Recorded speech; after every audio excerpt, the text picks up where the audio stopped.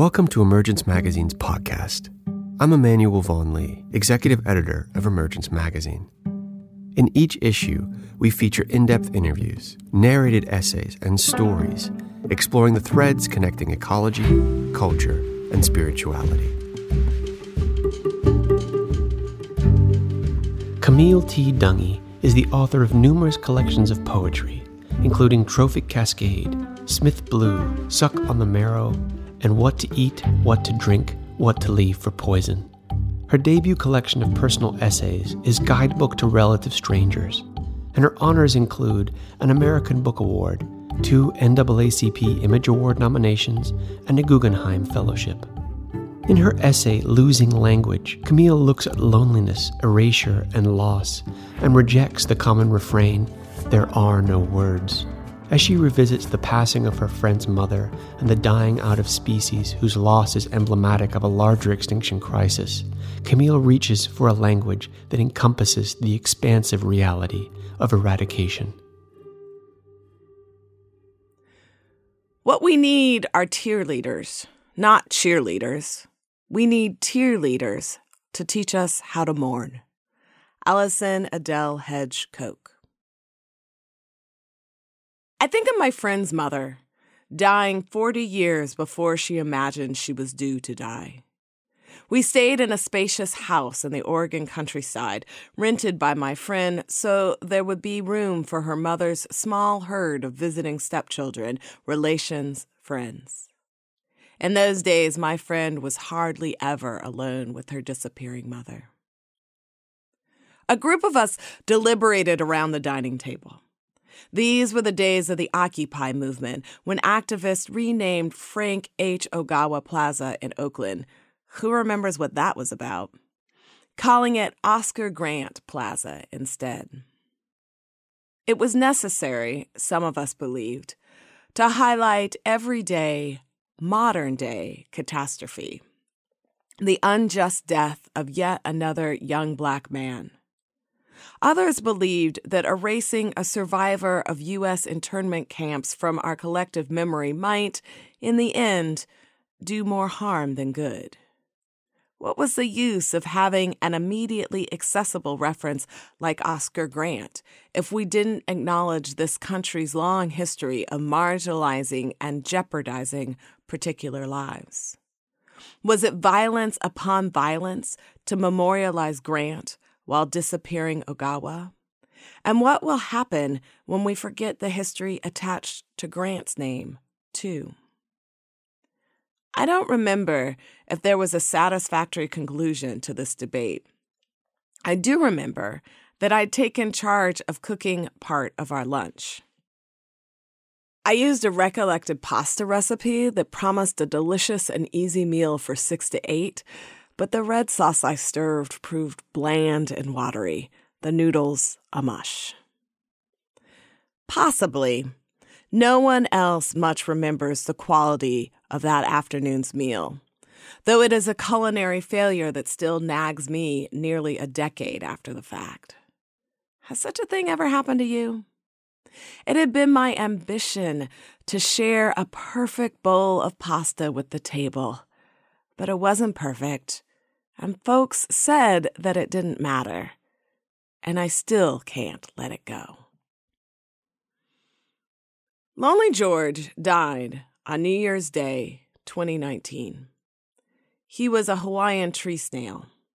His name echoes that of Lonesome George, the Pinta Island tortoise of the Galapagos Islands, who died in 2012. Like Lonesome George the tortoise, Lonely George the tree snail had no one with whom to mate. These tree snails can live more than 20 years in the wild. Lonely George, part of a captive breeding program, survived for 14 years. He had outlived the rest of his kind by nearly the entire measure of his solitary life. Unlike Lonesome George, Lonely George wasn't really the last male of his species. These snails are hermaphrodites. The last Achatonella apex fulva was neither completely a he nor solely a she. but we don't have much way in our language to name gender fluidity. To accommodate our bias towards gender binaries, even among species for whom such binaries are misleading and perhaps patently untrue, the last of what was the first species of Hawaiian tree snails described by Western science, thanks to shells in a lei presented to Captain George Dixon in 1787, we call Lonely George. I remember how heated our conversations became in the big house that weekend, as if our futures depended on everything we discussed, even when the conversation drifted to matters of little value. We argued about where in New York City you could find the best bagels, naming specific delis and bakeries, and arguing over the relative chewiness of one's bread or the creaminess of another schmear until Carolyn, that is the dead woman's name, silenced us. She would never eat a New York bagel, she said. She spoke in the matter-of-fact way a docent might name the pattern on a set of everyday dishes. She said, "There are so many things I'll never have a chance to taste." I shipped an express order of bagels and toppings to the house in the country later that week, after I returned home. By that time, Carolyn was hardly eating. I doubt she had a chance to enjoy any of it. In the condolence card I sent my friend, I might have used a phrase I was taken with at the time. There are no words. I used to write this when someone I loved had lost someone they loved, because it made a sort of sense. I don't perceive this statement as consolation any longer. There are words about pain and the deepest kinds of sadness, about being orphaned and lonely and feeling bereft. There are words about the inability to hold and, by that holding, to sustain another heart. There are words, and they matter, about the erasure of one particular light, of one particular life. And with that life, all the lives that link with it, all the darkened histories that light, that life once revealed. These are difficult words to reach for in my language. We are likely doing the Achatonella apex fulva a disservice, even as we work to honor the memory of the species, by giving the last of its kind such an incomplete name. Maybe when we say, there are no words, we mean there is no way to describe what it means to acknowledge the erasure of a life around which so much language might have been created. George, we say, because we have little room in our language to name a being who is neither he nor she, but is something larger. Apex fulva, the latter of George's binomial names, speaks to the yellow tip of the snail's shell, the coloration pattern that made the species attractive to collectors. In the days before the arrival of Europeans, George's kind looked good in leis made for people of high standing.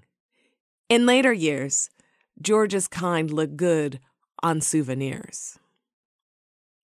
The name George speaks of the first white man to hold such a creature, or, truly, to hold the shell from which the living creature had disappeared.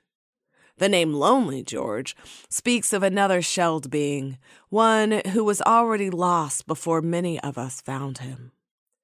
It was solitude and peril, their status as the last hope for their species, that made these lone survivors recognizable enough, and therefore important enough, to earn these English names. Oh, but why are the names we use to recognize another so often harbingers of death? Lonely George, Lonesome George. Before their near eradication, and then eradication, The Achatonella apex fulva and the Chelonoidus abingdoni were set apart, for us, by their binomial nomenclature as well as by their functional descriptions, Hawaiian native land snail or Pinta Island tortoise, that marked their existence as life forms separate from us. Only when we'd almost lost the last did we bestow on them the familiar name George.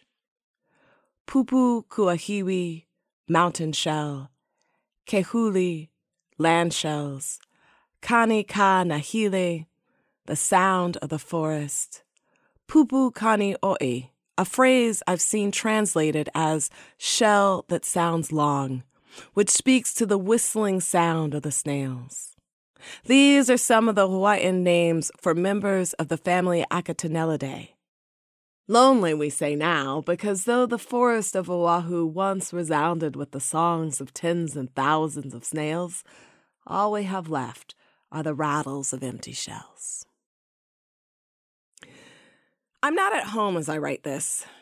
My family and I have been living since the new year in another state. The weather is different here, and we don't know how to describe it. It's cold, we tell our friends back home. When they ask for a number and we tell them a number, they sound confused. The numbers on the thermostat don't seem to register the truth as we feel it. I'm not sure if it's the cold, trapping dampness of this region that keeps us shivering, or that we're acutely aware of all the familiar things that no longer surround us. We are lonely. It has taken me nearly a month to put words to the feeling, but that is it. We are lonely. We are raw and alert. The wind sounds different in this new house. The trees don't look the same. In the big house in the country sometimes, my friend once told me, even with all those people around, and even though she knew that on the grand scale of existence the cause of her suffering was part of the natural order, she would go into her room to be by herself and cry because of the magnitude of all she was aware she was losing. Everything, everyone, for which there is not enough time. Sometimes this is what it looks like to be lonely. As was also true for Lonesome George, the eradication of all of Lonely George's eligible mating partners, and with them the potential for the continuity of a species, is largely the fault of human beings. We can also lay blame on the rats we carry with us.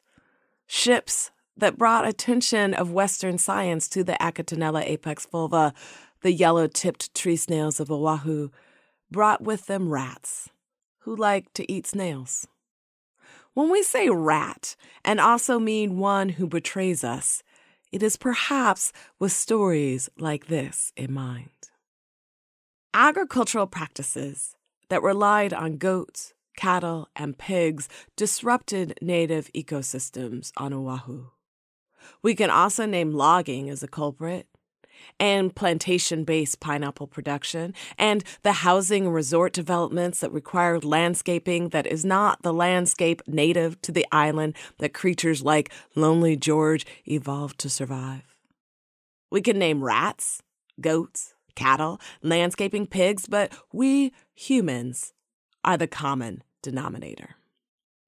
In 1936, some person brought a few giant African tree snails to Hawaii because they wanted tasty snacks for humans and livestock.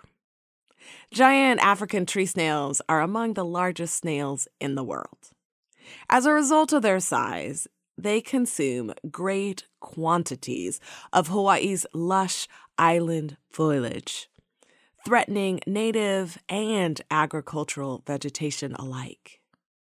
In a bid to control this voracious threat, in 1955, a new set of people introduced the carnivorous rosy wolf snail, Euglandina rosea, to the islands. The outcome did not turn out as intended. does the outcome ever turn out as intended in stories such as this?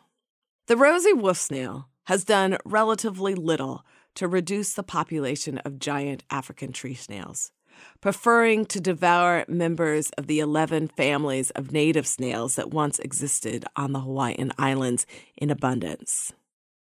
The extinctions have just been horrendous. University of Hawaii at Manoa Professor Emeritus Michael Hadfield told CNN in a story about the death of Lonely George. Sudan, the last male northern white rhinoceros on the planet, left the planet in March 2018. Born wild in the Sudanese savannah some 45 years earlier, he was captured young and spent most of his life in a Czech zoo.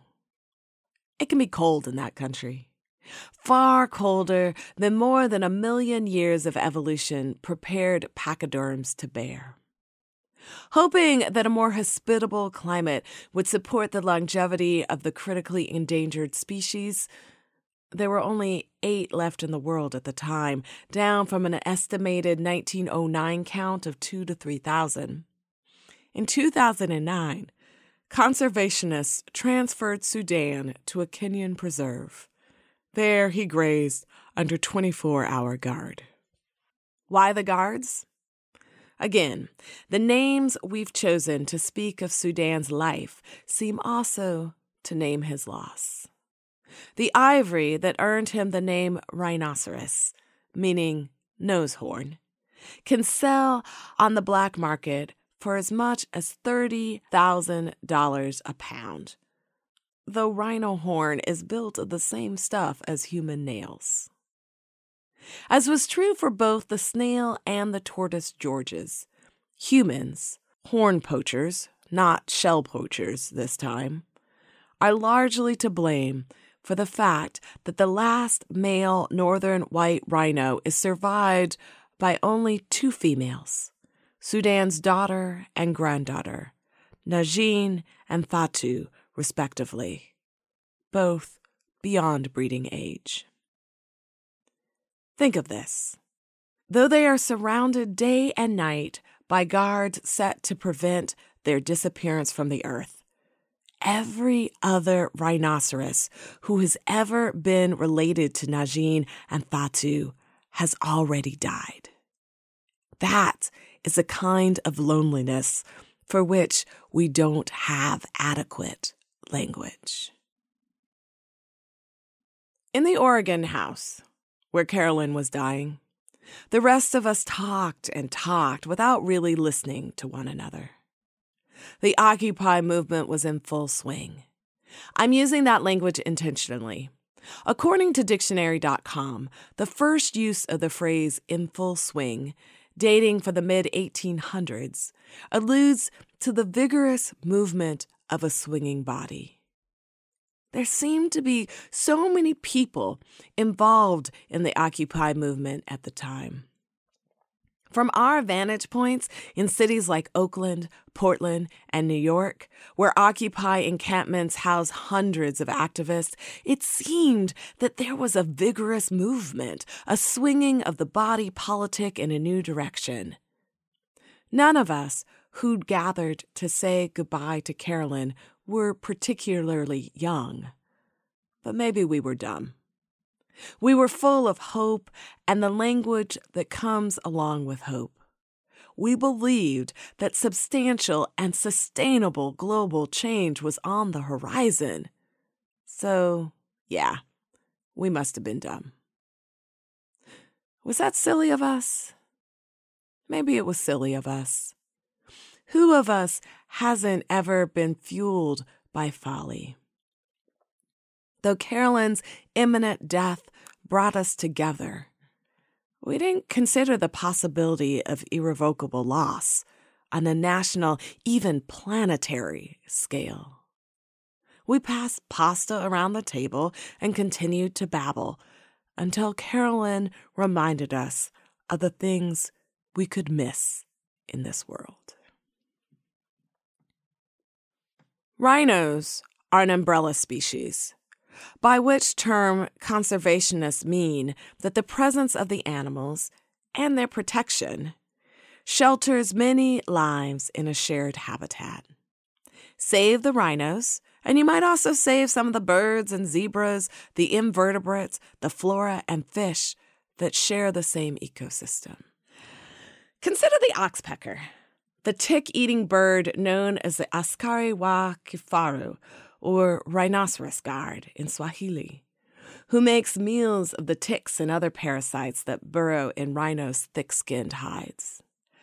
Consider the cattle egret, whose taxonomic name is Bubulcus ibis, and who is sometimes called the rhinoceros egret because it is known to follow the huge pachyderms in order to eat the bugs and tiny critters disturbed by those enormous feet. See the rhinos go? And with them, the status of these lives is altered as well. See the rhinoceros go, and the sounds, the songs of the savannah will change. I appreciate the word umbrella because I understand what the umbrella is meant to do: protect us from inhospitable weather. I also understand the umbrella's limitations.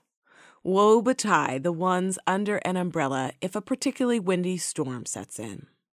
Woe betide the ones too tall or too small to benefit from an umbrella claiming one size fits all. The word umbrella reminds me that some of us can engineer survival, but only the survival of some. Studies suggest that there were once more than 750 species of native land snails on the Hawaiian Islands.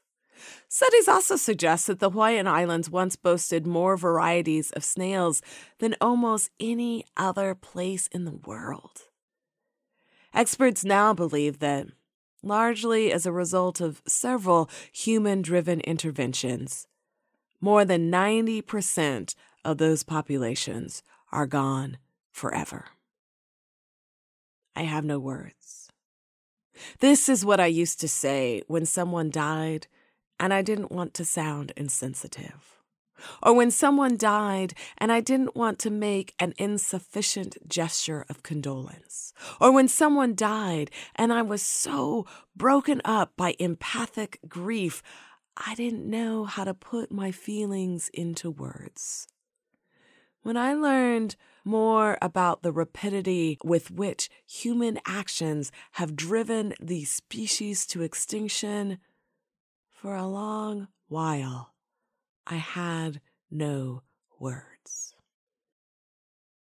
Folklore of the Hawaiian Islands says that once the island forests were filled with the song of snails. We have no words in our contemporary language to explain this. One researcher claims that when the people of the islands first heard a piano, they said it sounded like the singing of snails. This tells me something about the timbre of the snail song, but not much more than that. What song did the pianist play? At what tempo and in what key? I've read transcriptions of some Hawaiian songs that feature kahuli, the tree snail.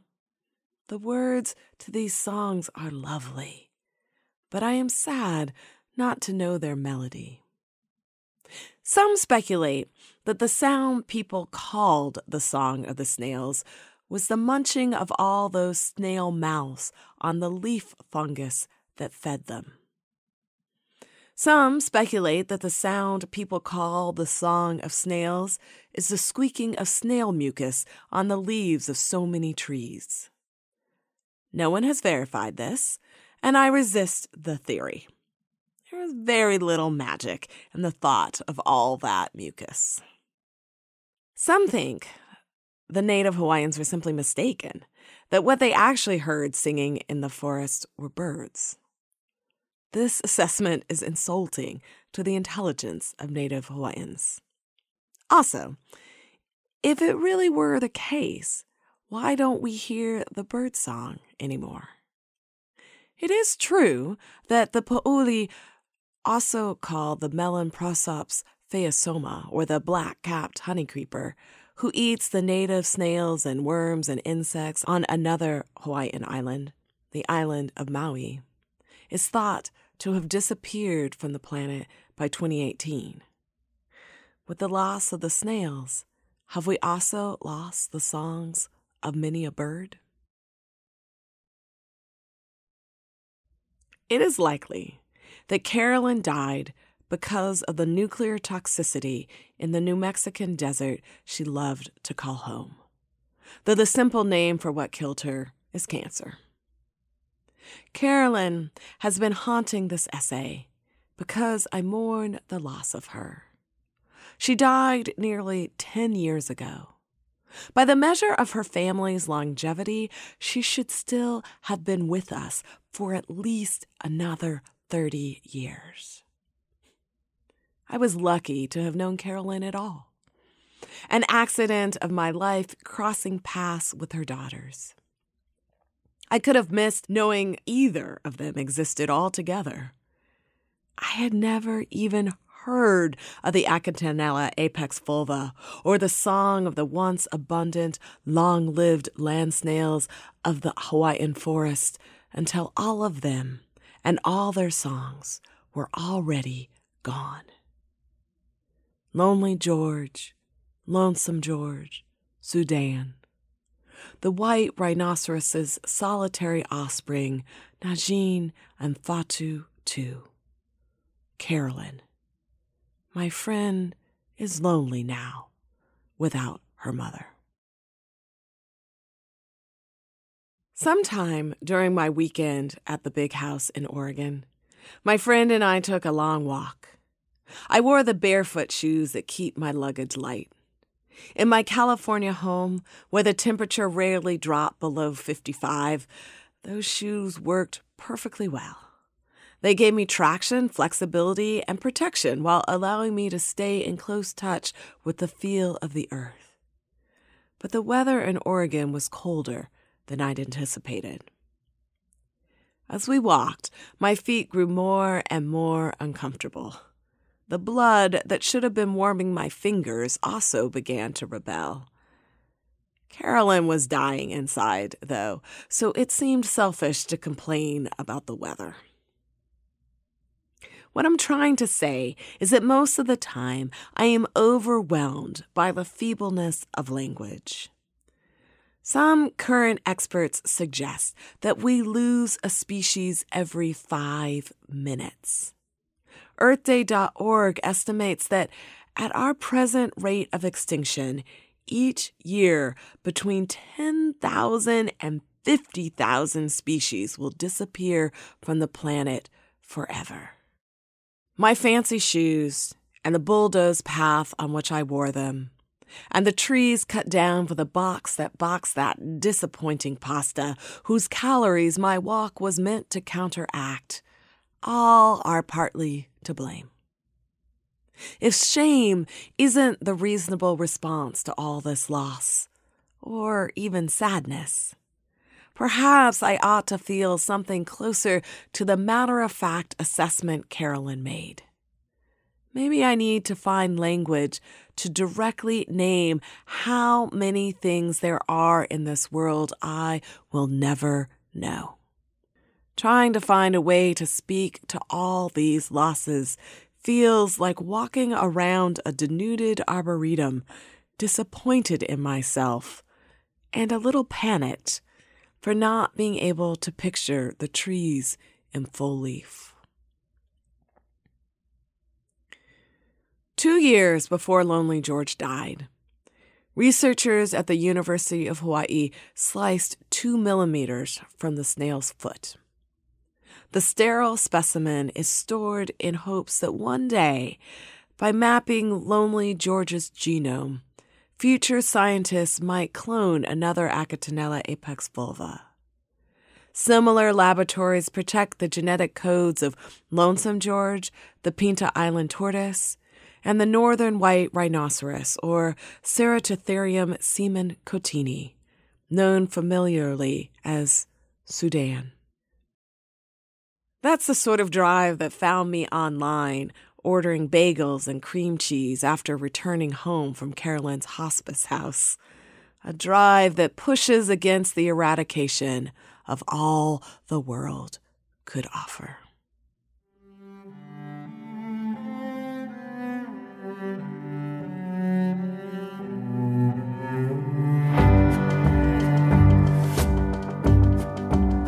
Emergence Magazine is an initiative of Kalliopeia Foundation. Our original essays, in-depth interviews, films, and rich multimedia explore the threads connecting ecology, culture, and spirituality. Our theme music is composed by H. Scott Salinas. You can subscribe to our podcast on Apple iTunes, Google Play Music, Stitcher, and TuneIn. To subscribe to our newsletter and check out more of our stories, visit emergencemagazine.org.